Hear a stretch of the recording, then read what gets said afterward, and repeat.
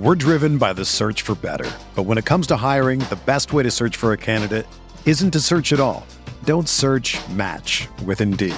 Indeed is your matching and hiring platform with over 350 million global monthly visitors, according to Indeed data, and a matching engine that helps you find quality candidates fast.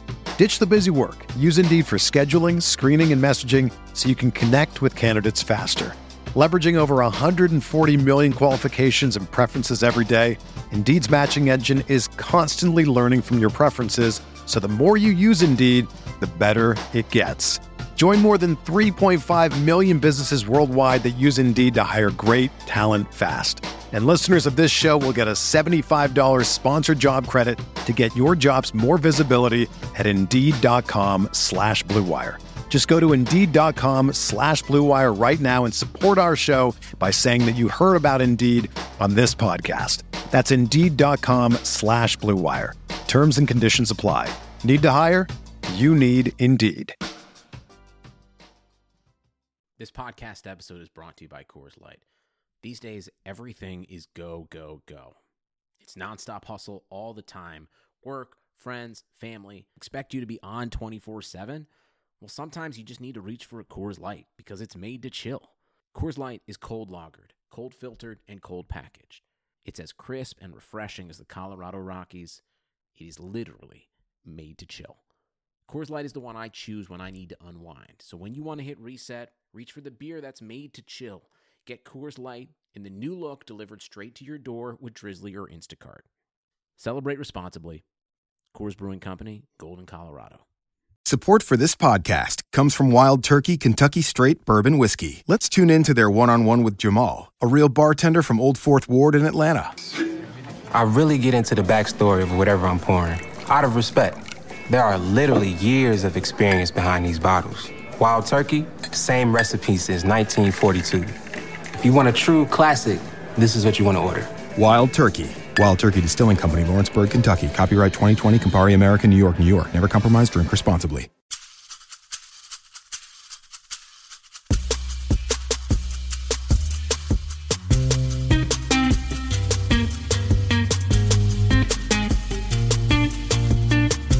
This is the RotoWire Fantasy Football Podcast. Here's your host, John Halpin.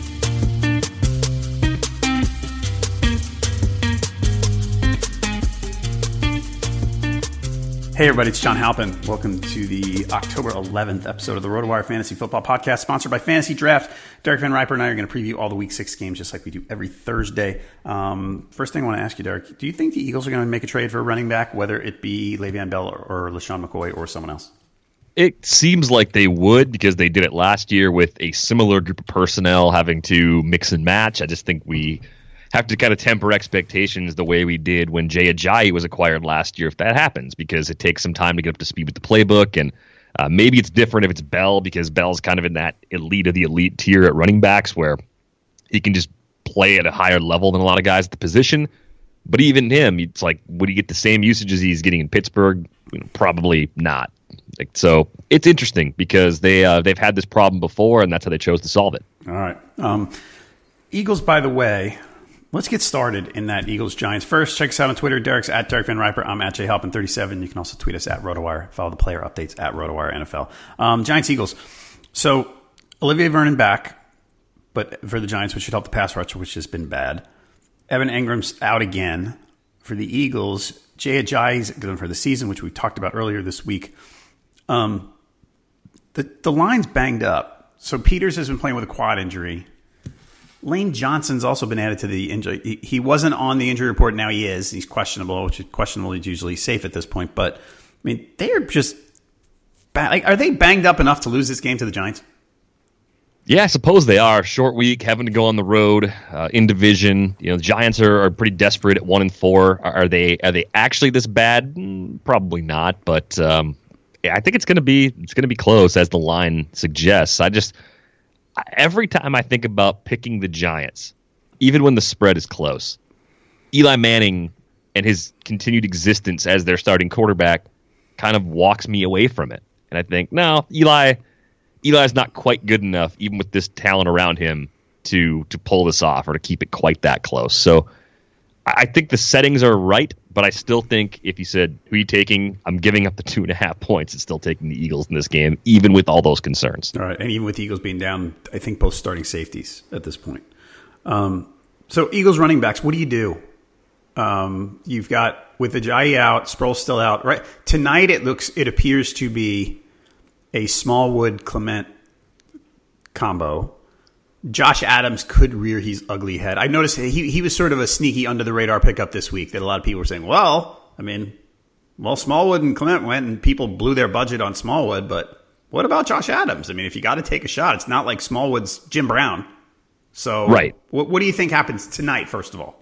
Probably still an even split because of the short week. I mean, Adams has spent time on the practice squad this year, really hasn't done a lot in limited chances when he's been active.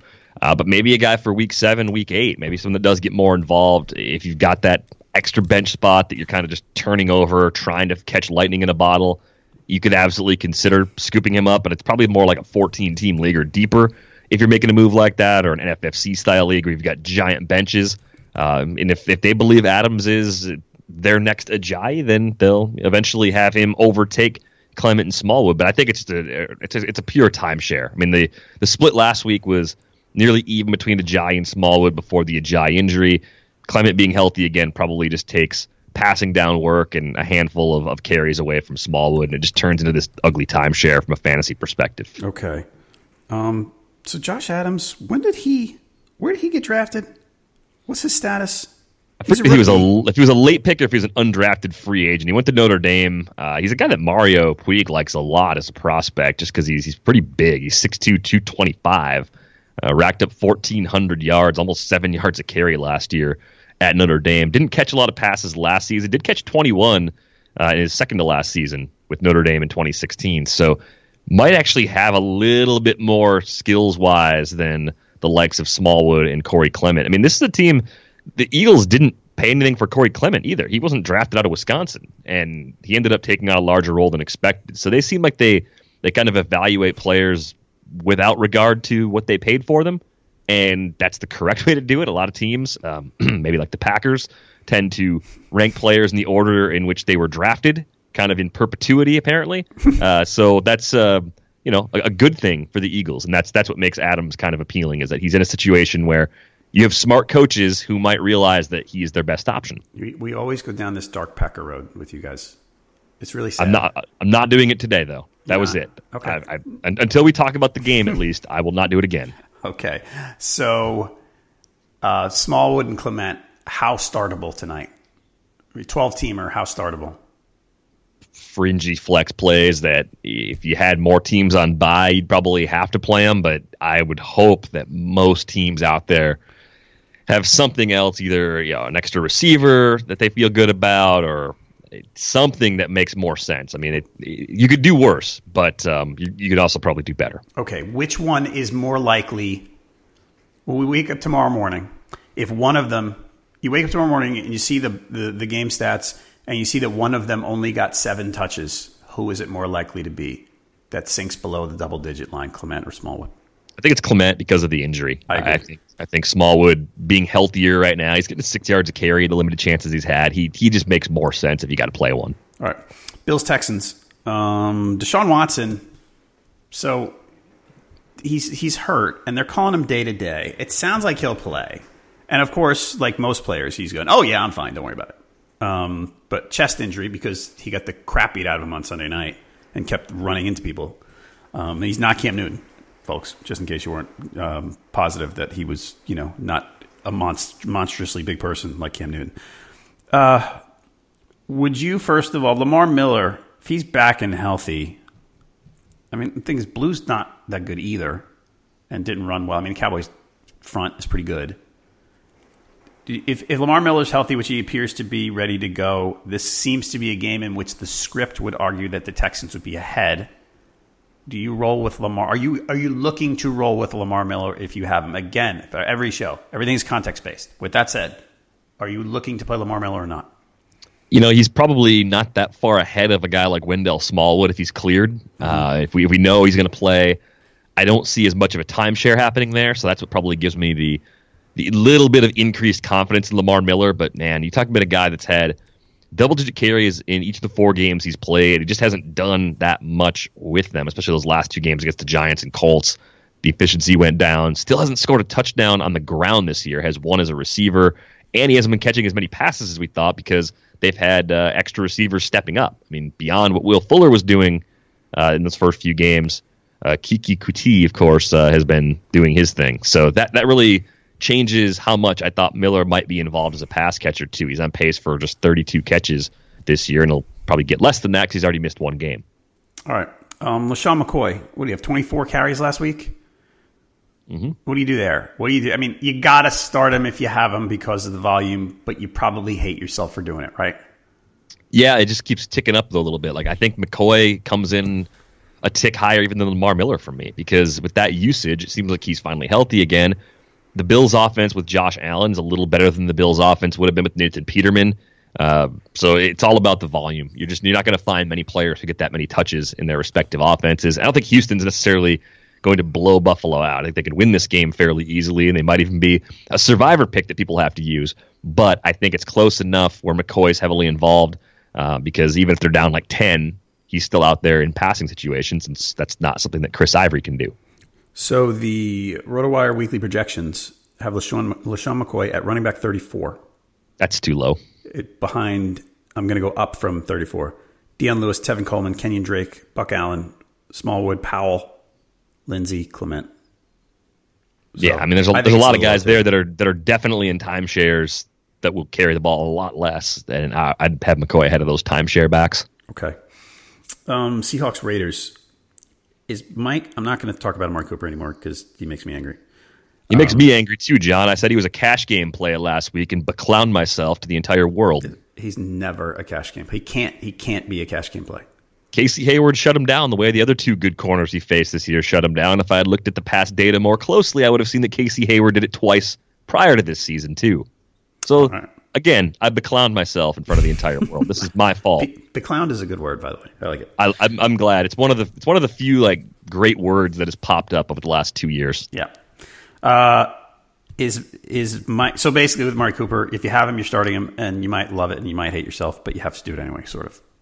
Which is a weird position to be in. It's weird because I think that's sort of a good dividing line between DFS and fantasy. I mean, you could, if you're bold, because we always tell people in season long, we tell people don't overthink things work out over time, right? And DFS is different because you're working with a salary cap, but you look at Amari Cooper and you go, odds are better he has a good game than the third wide receiver I have in my roster. You know, that's what it is. And Amari Cooper's good games are, 8 for 128 or something. So that's why you feel like you can't bench him. You feel tethered to him. And it's kind of annoying. And sometimes we get a little, as much as you and I are in the business of talking to people and talking them off ledges to not make stupid decisions or rash decisions, something like benching Amari Cooper, like sometimes we, maybe you should, because you don't want to live with the 2 for 11 or the 1 for 10 like last week, right? Maybe should we do that more often or not? Should we continue to be calm and rational and say, hey, sometimes Amari Cooper is going to go 1 for 10? It's weird because when you look at Seattle as a matchup, you think, well, it's not the same defense. We talked about that off and on this season. Denver got them pretty good in week 1. Both Emmanuel Sanders and Demaryius Thomas had double-digit fantasy points in non-PPR leagues. And then that didn't happen again in weeks 2, 3, and 4, but that was against the Bears. Mitchell Trubisky still kind of finding his way. Dallas, no passing game. And Arizona, which I think that was the first of the Josh Rosen starts. Those weren't really good tests. The Rams had 2 also, just like the Broncos, Cooper Kupp and Robert Woods, who went for double-digit fantasy points against that defense last week. So I don't think Seattle has that shutdown corner you fear right now, the way some of these teams that he's seen already have. So while I should probably recuse myself from any Amari Cooper analysis, I'm somehow still optimistic about him this week, despite making an idiot of myself a week ago with Amari Cooper. Okay. Other question I want to ask you about this game. It's played in London too, right? This game is in London. Game? That's true. Yeah. So there's if you see Raiders at home, it's not really. How startable is Mike Davis? What scale do you want me to use? 12 team flex. Is he inside the top 30 for you? Top 30. Yeah. Snap last week. He still split with Chris Carson, and Carson actually had 58% of the snaps. Mm-hmm. That worries me. Yeah. Top 30. He's probably right in that back end. He's just part of that glob. You mentioned a bunch of backs before that were kind of ranked ahead of LeSean McCoy. Like, he's in that range. I mean, I think he's probably near the bottom of that list, though. I think at a 12, I don't think he's really startable unless you're just broken by injuries and bye weeks. I have him at 40th. The RotoWire projections have him 43rd. Okay, so we're kind of in lockstep then. Yep. All right, Bears-Dolphins. How concerned are you about guys like Jordan Howard and Allen Robinson? I know they had a bye week. Robinson's been inconsistent. Jordan Howard's been not the guy we all hoped him to be so far. Yeah, imagine having a team where Jordan Howard or Derrick Henry has to start in one of your running back spots every week, and you see the volume and you think, this is going to be the week, this is going to be the game script, and then they put up 1 million points against the Bucs in week 4, and he goes for 25 yards on 11 touches. Weird game script, got out of hand, maybe that's got something to do with it. Coming off the bye, I would think they're going to get him more involved. Miami's a pretty good matchup for the Bears. Even though they're on the road, they had the extra week to prepare. I don't think the Dolphins are going to blow out anybody. I think they're going to struggle with that Bears pass rush. So this should be another double-digit touch game for Howard. I like him more than LeSean McCoy, if you want to kind of start there as how do you feel about him. So he's probably slipped from fringy RB1, like possible top 10 back that I thought was being drafted a bit too late, to RB2 that you're hoping starts to trend back in the right direction. And I think we could see that. I mean, they got the Dolphins, Patriots, Jets, and Bills. They got the AFC East lined up over these next 4 weeks. So generally not bad matchups. The only one you're a little worried about maybe is New England game scripting him out a little bit. But he doesn't disappear in passing situations. He's caught 10 passes this year, so he's at least involved in that facet of the game. Okay. Yeah, I have him 13th, so I'm still okay. I'm not too worried. Kenyon Drake. So last week, he catches a lot of passes. He still gets, I think, outsnapped by Gore. But at least he was productive, even though he got a bunch of catches, not a bunch of carries. What do you do? I mean, if you had Drake, you've been frustrated, obviously. Last week, the thing is, I would say he finally paid off for you, but you probably had him on the bench if you owned him after what happened the previous couple of weeks. Now what do you do with him? I think you feel better that the snap count was back up above 40, but you feel bad that it was still just 13 touches. Like, that's way less than you were hoping for, even though it's more than what he had in weeks 3 and 4. I'll take it. If you're going to give me 13 touches every week from this guy, maybe it's because I'm managing my expectations, but I'll take it. Yeah, I mean, he can get you 5 or 6 yards a touch if you're factoring in the reception yardage there pretty easily. So maybe he's a 70-yard guy that's just very TD dependent instead of a 100-yard per week guy that is just good every single week. I mean, that's disappointing based on what you paid.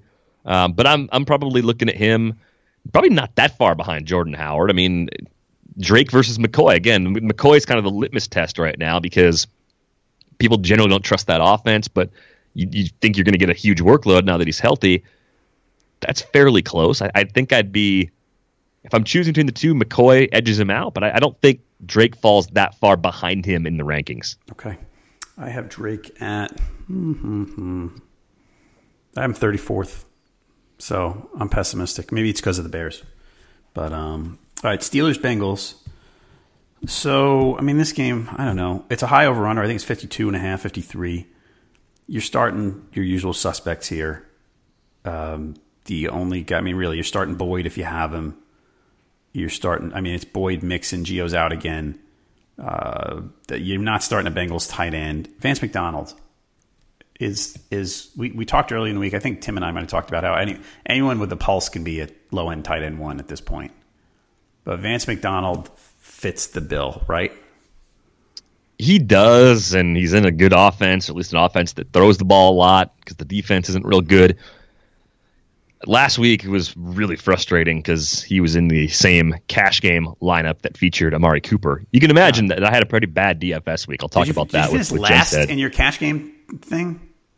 Oh, I was last in the pentathlon by like 28 DraftKings points. Yeah, like I put up like a 72 with a cash game lineup on DraftKings, which is embarrassing. It's the worst score anyone has put up in the first 5 weeks of the pentathlon, short of a week where a guy missed the sign-up link. We get to drop our lowest score like from the entire season. That'll be hopefully my lowest score.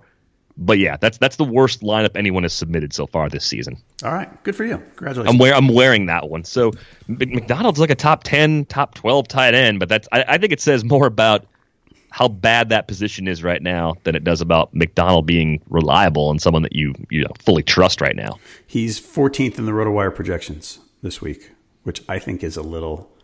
I was going to say I think it's a little low, but I should probably double check my own. I have 14th actually. Oh, Ingram's out, so I have him 13th. Boom. Bengals are somewhat generous to opposing tight ends. They've allowed 3 TDs, like 280 yards.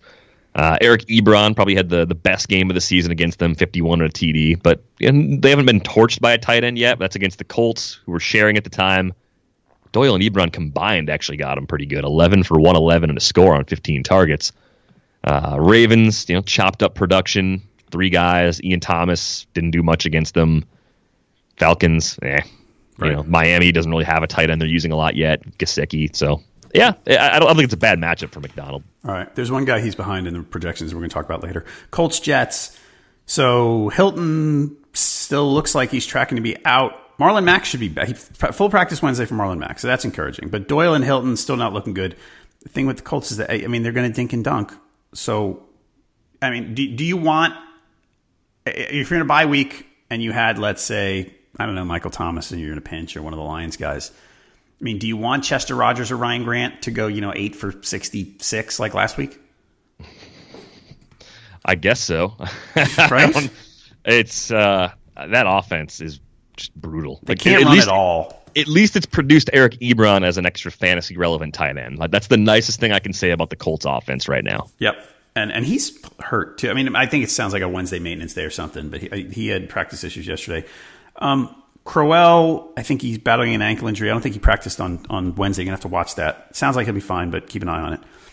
Would you be after last week, do you want to start Robbie or not? I'm okay with it. If I'm looking at like wide receiver 3s, he might be the kind of flex that I would throw in over the Eagles running backs right now. In a PPR setting, at least, it's really close. I definitely like him more than Corey Clement. Maybe Wendell Smallwood edges out Anderson this week, but I liked Anderson coming into the season, and coming off that huge game last week, kind of wonder if it's fresh in the minds of the coaches that this guy is extremely fast and very difficult to cover and can make Sam Darnold better if they get him more involved. Just so everybody knows, the RotoWire projections have Enunwa at wide receiver 30 and Anderson at wide receiver 33, so it's bullish on the Jets offense in this game. So, take that however you like.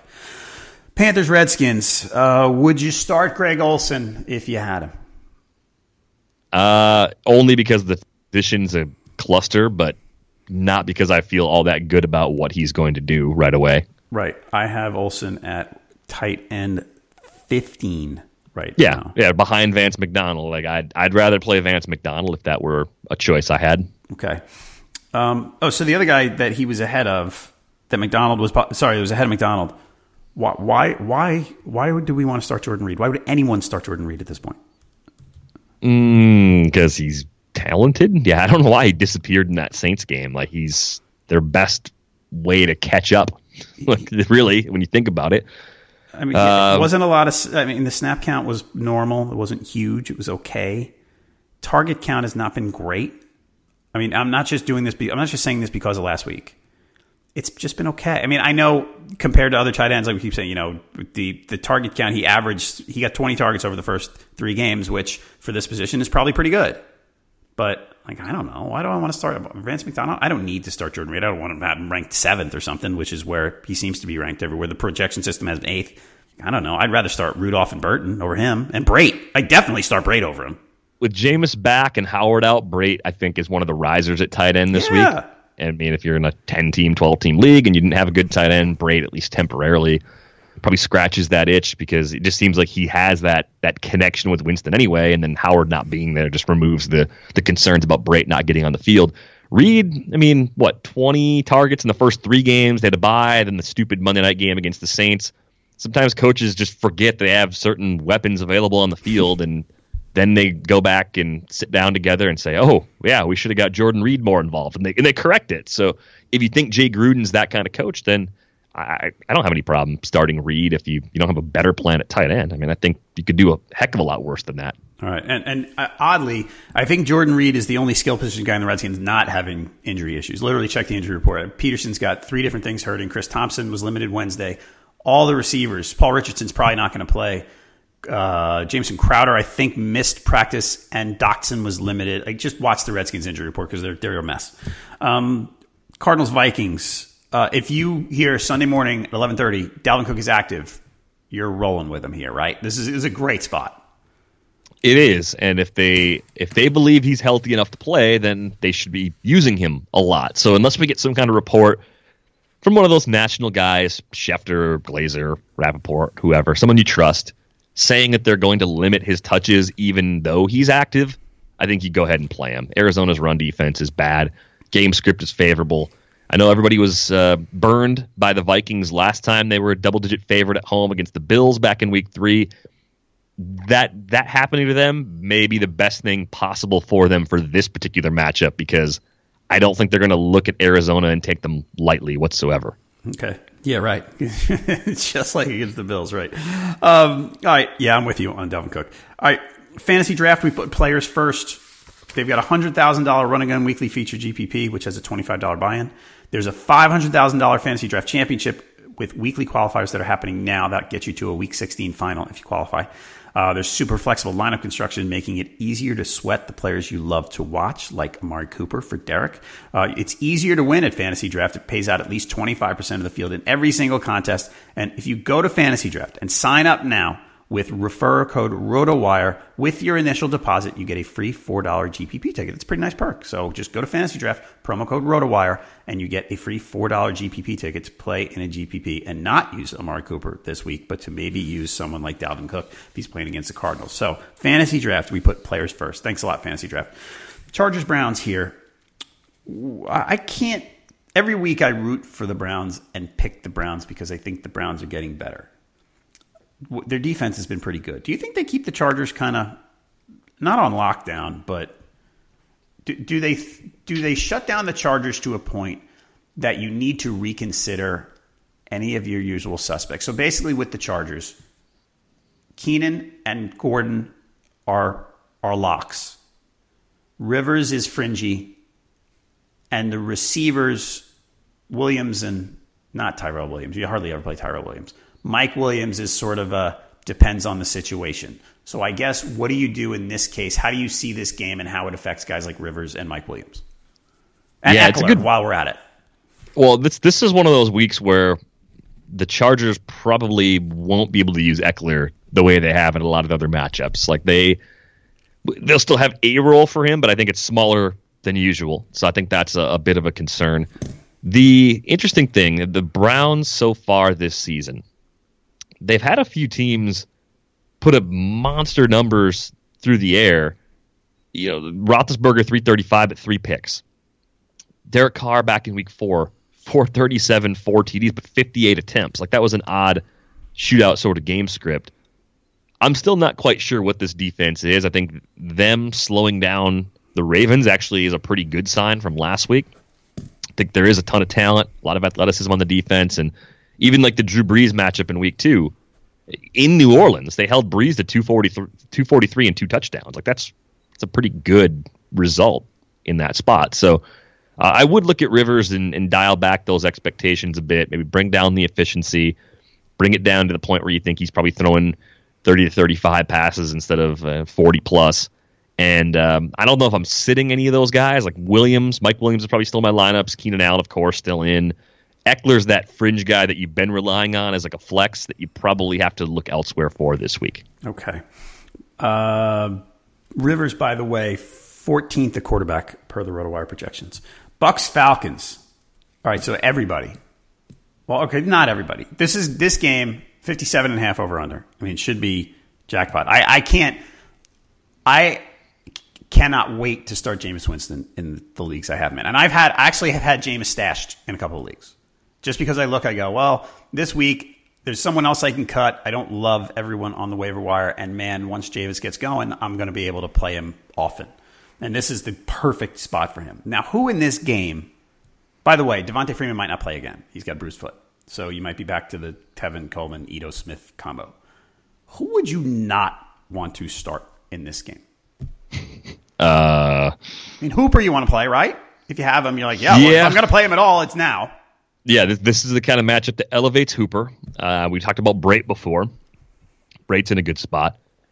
Even Peyton Barber is kind of interesting right now. Like, I don't like Peyton Barber at all, but they're so banged up defensively in Atlanta that if you think Peyton Barber is getting a similar workload to what he was getting before that bye week, you kind of feel good about the situation, right? So, okay, but here's the question about that. Before the bye week, they had that blowout loss to the Bears. And that was the first game Ronald Jones was active, and he got a good amount of run in the game. Now, we don't know what that means. With games like that, you never know if, and we haven't heard much from Dirk Cutter on it. Does Jones's presence scare you away from Barber? And could you start Jones if you don't hear anything concrete before Sunday? I think Jones is still kind of like a fishbowl sort of play as opposed to like a normal league gonna play. I just don't trust the Bucs until they really make it clear that he's going to do something consistent volume-wise week to week. The way they've handled him is really unusual for a player they drafted that early. So I guess he'd be a guy that I'm hesitant to use. Barber, yeah, that usage for Jones is maybe enough to scare me away, at least in a shallow league. But I think Barber goes from a guy I don't like at all to at least a flex consideration, which is a decent move. And as far as the receivers go, do you go the full list? Do you go at least the top three with Evans, Deshaun Jackson, and Chris Godwin this week, expecting this game to hit that high total? I think right now the projections have Jackson at 25 and Godwin at 42. And on the other side, I'm looking for Sanu. Sanu at 40. So they're low. Goodwin, according to the RotoWire projections, Godwin and Sanu are the guys on the outside looking in. But I think if in certain contexts, you're kind of like, yeah, I'd do that. I mean, this game should be just, the Falcons defense is a disaster because of injury. So I think, if I had Godwin and Sanu, I'd be looking hard at whoever else I had. Like, this is another one. Those are guys who, if it's not this spot, what's the spot? And the Bucs have allowed at least 334 passing yards in each of the first 4 games this season. Right. That is, they're bad. To Breeze, Foles, Big Ben, and Mitchell Trubisky. They have 13 passing TDs allowed. They've intercepted 1 pass this season. Like, that is a horrible pass defense. So, right. It should live up to the expectations because both defenses are just that bad. But I think in the Bucs case, I'd err on the side of like being more aggressive with Godwin than I would be with Ronald Jones right now. Okay. By the way, the RotoWire projections, Brait is tight end 11, Hooper's tight end 12. Jameis is QB, where is he? Yeah, QB 9. That's fine. I think I have Jameis at 7. So, 6 actually. I'm ready. I've been waiting 5 weeks, and the reins are off. He's in for me. All right, Rams Broncos. Cooks and Kupp suffered concussions on Sunday. Sean McVay said on Wednesday that he seems optimistic that they're going to play. Like, he said, it looks good, sounds good. With concussions, we never know. That's the problem with them. It's not, we think we saw him on the field and we think the way he's going to progress. It's the concussion level either clears or doesn't. So we sort of have to wait. Especially if these guys are out. Like, do you want to? I look at this and I go, if I had Jared Goff, I'm trying to look elsewhere. And I've said that before this season, and it's killed me because he's doing more, even with not elite volume, than he did last year. He's racking up the numbers, and it might seem silly to think about benching a guy, the quarterback of this offense. But the Rams, the Broncos kind of held the Chiefs in check a little bit. Like, Mahomes didn't kill them. The RotoWire projections have Goff at QB4, and I'm out on that. I think even if one or both of those guys played, Is it weird for me to still be a little hesitant on Goff? Not if those receivers are out. I think if even one of them plays, that changes things quite a bit. I mean, I think having to tap into Josh Reynolds and maybe throw to their tight ends more kind of weakens what they can do. Even with all the injury information, though, this game's got a 52.5 over-under. Yep. So you got the Steelers-Bengals on that same level, Chiefs-Patriots 7 points higher, and then the Bucks-Falcons game we just talked about is about 5 points higher. Otherwise, that's up there. That's like the third or tied for the third highest over/under total on the board. I mean, so the Rams implied total is 30. Yeah, it's still second or third then league wide. I think so. Yeah, behind the Patriots and maybe the Falcons. Yeah, I mean that's really good. So based on that, no, I don't think you sit Goff, but that number comes down if that news changes. I don't think Vegas can appropriately predict concussion protocol outcomes.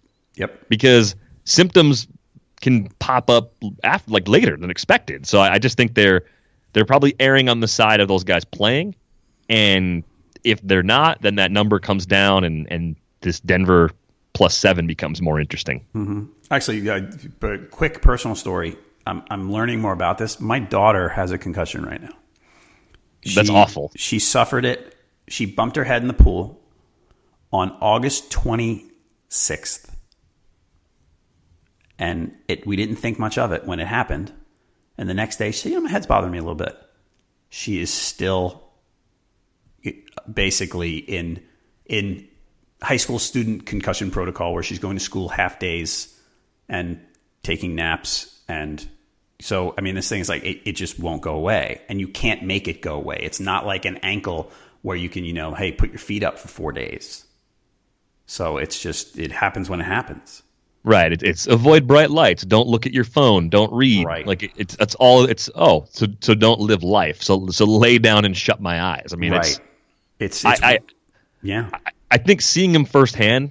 I mean, it's terrible that happened to your daughter, and I've seen it happen as a soccer coach. People listening like, soccer, it's not football. Like, it's still a concussion. I mean, I've seen kids that were going to play college soccer who couldn't because of repeated concussions playing club and high school soccer in that time in high school. I mean, like it's devastating. Aside from what it does to you short term, the long term implications of multiple concussions are still unknown.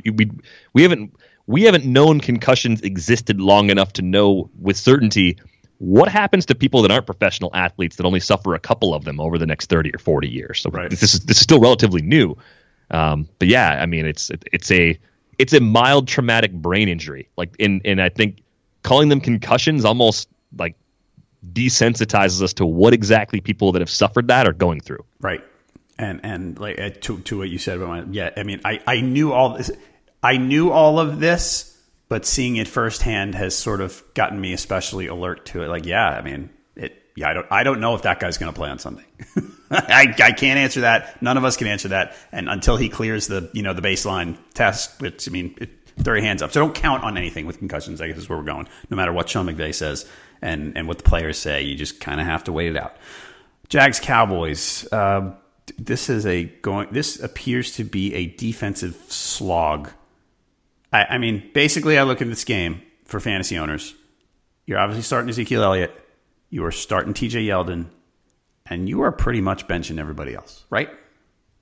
Yeah, I mean, maybe you're in a third receiver situation with one of the Jags options. I mean, Moncrief maybe is the guy that you feel good about right now, or Westbrook. But, man, Blake Bortles, what an amazing disaster last week in Kansas City. So that really kind of reduces confidence you have in those pass catchers, even if you believe in their talent. If I could pick any one game to send the two teams playing on bye this week instead of having to play each other, right, this would be that game. Yeah, it's awful. And please, folks, don't misunderstand us. I'm going to speak for myself. I don't mind a good defensive game, and I like watching the Jags, and the Cowboys' defense is better. But this is going to be definitely from the Cowboys' side some offensive ineptitude, like it was on Sunday. So it's not just going to be good defense. It's going to be good defense just banging on at least one bad offense and the other a mediocre offense. Is this America's game of the week, though? There's only 3 games in that 4 o'clock Eastern block, and it's one of two at 4:25. I'm certain that Ravens Titans is not America's game of the week. So I'm looking right now in my market, my early game: Pittsburgh, Cincinnati, Jacksonville, Dallas. Most of the country is getting there is a swath from Baltimore through Western Pennsylvania, Ohio, and down through Tennessee. And for some reason, a tiny pocket of the Northern California, Southern Oregon border is getting Baltimore, Tennessee on CBS. That always puzzles me when that. I look at that and go, what is Mariota. That's why. Yeah. There you go. So some of the Mariota fans really, really want the Titans. There's a pocket of Titans fans. And Honolulu is getting, legitimately, Honolulu is the other market getting that game. The rest of the country is getting Jags and Cowboys, with Nance and Romo on the call. The rest of the country has been promptly encouraged to record the game on their digital video recorders and to go apple picking with their families, only to come back, speed through the commercials, and watch the game on mute. That is the invitation that has been extended to you by the NFL. So if you're the kind of person who's been putting off apple picking with your family, I suggest 4:25 p.m. Eastern on this Sunday as maybe the best time this football season to check that off your list. Record it, watch it later. But the apple picking has to be close by if you're doing it at 4 o'clock. Well, if you're on the East Coast, if you're anywhere else, you're probably a little better. Also, I mean, I live in Wisconsin. Apple picking is really never that far away. It doesn't matter where you are. If you're in a city, go 20 minutes in any direction, and you're probably apple picking. Gotcha. All right. So I said I basically hated everybody here. And by the way, the RotoWire projections have the Jags receivers: Keelan Cole 38, D.D. Westbrook 41. Ravens Titans, another one. I kind of don't like the running backs. I feel like Derrick Henry might be almost ready to turn a corner. It's just that this is not the matchup to do it in. And the RotoWire projections have an RB42, so they definitely doesn't like him. Alex Collins is 25th. Buck Allen's 30th. Like, who in this game do you want to play? Anybody? Corey Davis? Corey Davis, I guess. Yeah, Ravens have been tough against opposing backs. I mean, McCoy, because of volume, got double-digit fantasy points in non-PPR last week. But that was the first time all season that anybody did it, and he barely did it. He had 10.8 fantasy points in a non-PPR setting. That's been against the Dolphins, the Texans, the Jags, sans Leonard Fournette, the Eagles, and the Bills. So they haven't faced great running games, so maybe that's part of it with the Titans. But then do you look at the Ravens and say, that's a great running game? They're gonna run all over Tennessee. Like, no, not really. Like, I'm frustrated because I was just like Kenyon Drake. I started off as a skeptic of Alex Collins, and then the more I looked at what he was doing last year, the more I talked myself into believing he was their feature back. And that has proven to be very wrong, even though when you watch him, he looks good. Like, he looks good after contact. But 7-9, 18, 11, and 12 for the carries for a guy that's got 1-3-3 and 1-1 for the catches. Like, that's just not enough. No. Yeah, all right. In this game, the highest ranked running back on the board the highest ranked wide receiver. Let's go. I think I said Collins was the highest ranked running back at 25. Receiver, is there anybody? Davis is 27th on the RotoWire projections. So, yeah, a lot of non-offense here. Chiefs-Pats, on the other hand. Woo! So, Red Sox fans and Patriots fans combined. Red Sox 7:09 start for Game 2 of the ALCS. Patriots and Chiefs will kick at about 8:20. So, interesting night for lots of New England bars, I would think. Yeah, probably going to be a big night. I mean, sales-wise, regardless of outcomes. And I'm pretty excited about the way the primetime games worked out. Like, the Giants-Eagles game tonight, not bad. Chiefs-Patriots, phenomenal Sunday night game. It's frustrating that it overlaps the ALCS, because if it were a crappy Sunday night game, I would watch the ALCS without guilt. Now I'm going to have to probably get a second screen going, which is not the end of the world, but I like being able to focus on the baseball playoffs, and that's a really good matchup in the Chiefs and Patriots. Right, it really is. I mean, everybody, you're rolling with everybody here. Everybody. Except for, like, Chris Hogan. I was going to say even Chris Hogan might be a consideration. I mean, all the Chiefs. Sammy Watkins in, right? The RotoWire projections have Watkins at 24th. Yep. I mean, as long as everyone's healthy, this game, 59.5. Like, wow. I mean, that's nuts. Highest over-under in the NFL since 2004. Was that like a Mark Bulger Rams team? It was Chiefs somebody. I saw this earlier today. Hold on, I can get it. We're holding. You're holding? I know everybody wants to hear "hold on" when they're listening to a podcast. It's always fun. I don't have any hold music to play. Like I need to get one of those things. Chiefs Raiders Week 16, 2004. The over/under was 60. Man, I kind of wish I remembered more about the context of that matchup off the top of my head. Because that would have been maybe like the Rich Gannon Raiders in 2004. I don't know if it was still Rich Gannon. We'll look that up. I'm not going to waste your time looking that up. Yeah, I'll look that up while you're filibustering here. All right, here's the other guy, Josh Gordon. What do you do? The projections. Where are we with Josh Gordon on the projections? I can't find him. Hogan's 32nd. I would imagine Gordon's low because of volume. 49th. So the RotoWire projections say no thank you to Josh Gordon in this matchup. In this fireworks-filled matchup.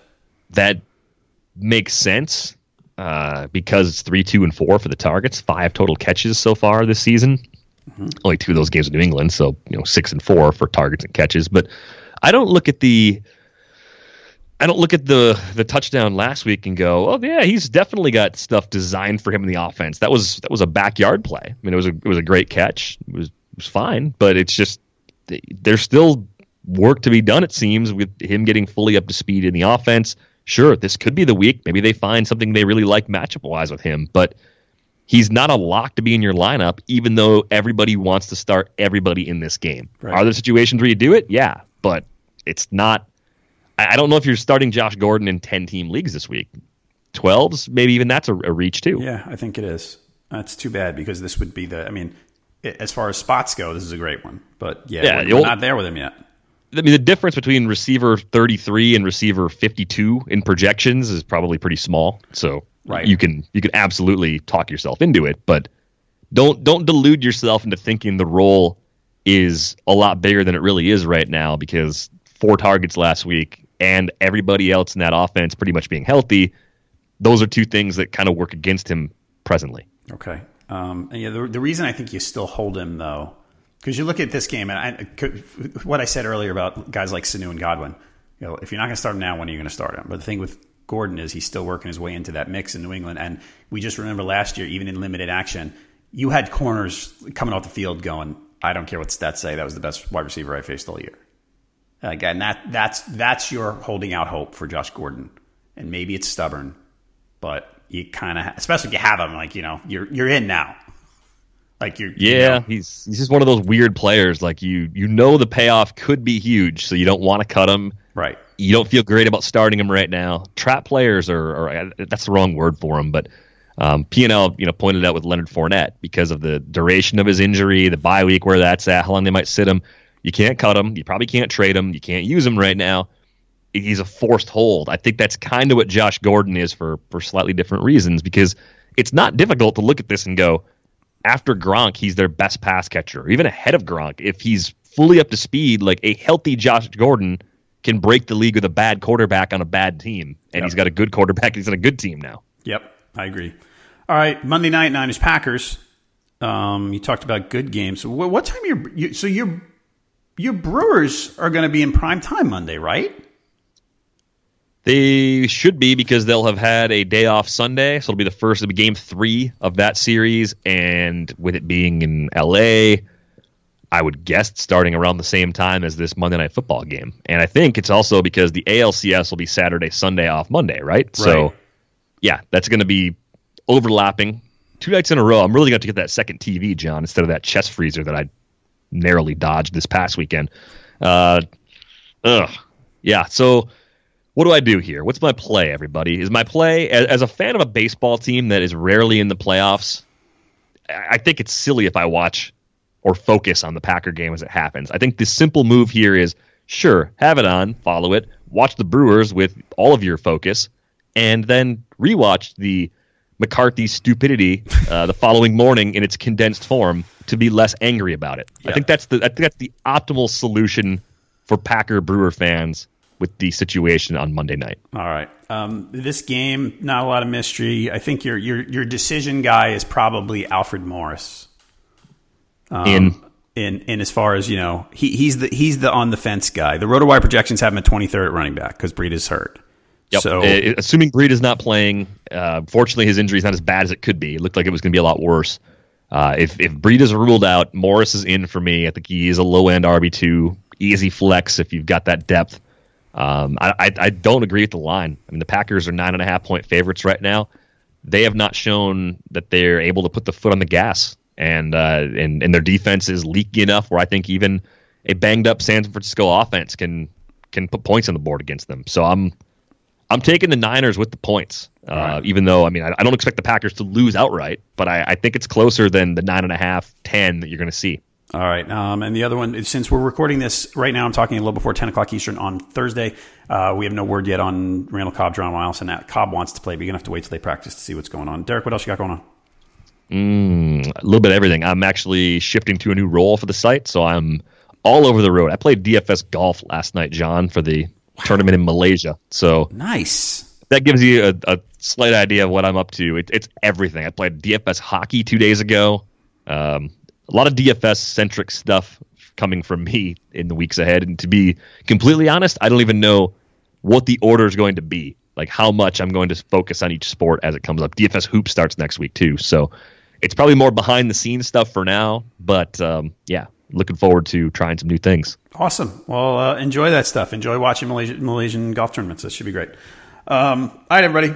Listeners to this podcast get a free 10-day RotoWire trial at rotowire.com/pod. No credit card needed for that, so you can take a look at nearly all the features on the site. Again, rotowire.com/pod. Thank you for listening to this edition of the RotoWire Fantasy Football Podcast, sponsored by Fantasy Draft. Leave us a review and a rating if you're listening, by the way. Thank you. We'll be back on Friday, Derek and me, to cover the latest news, injuries, all the stuff from the Friday practices. So come on back then. For Derek Van Riper, I'm John Halpin. See you next time. This is the story of the one. As head of maintenance at a concert hall, he knows the show must always go on. That's why he works behind the scenes, ensuring every light is working, the HVAC is humming, and his facility shines. With Grainger's supplies and solutions for every challenge he faces, plus 24/7 customer support, his venue never misses a beat. Call quickgrainger.com or just stop by. Grainger, for the ones who get it done.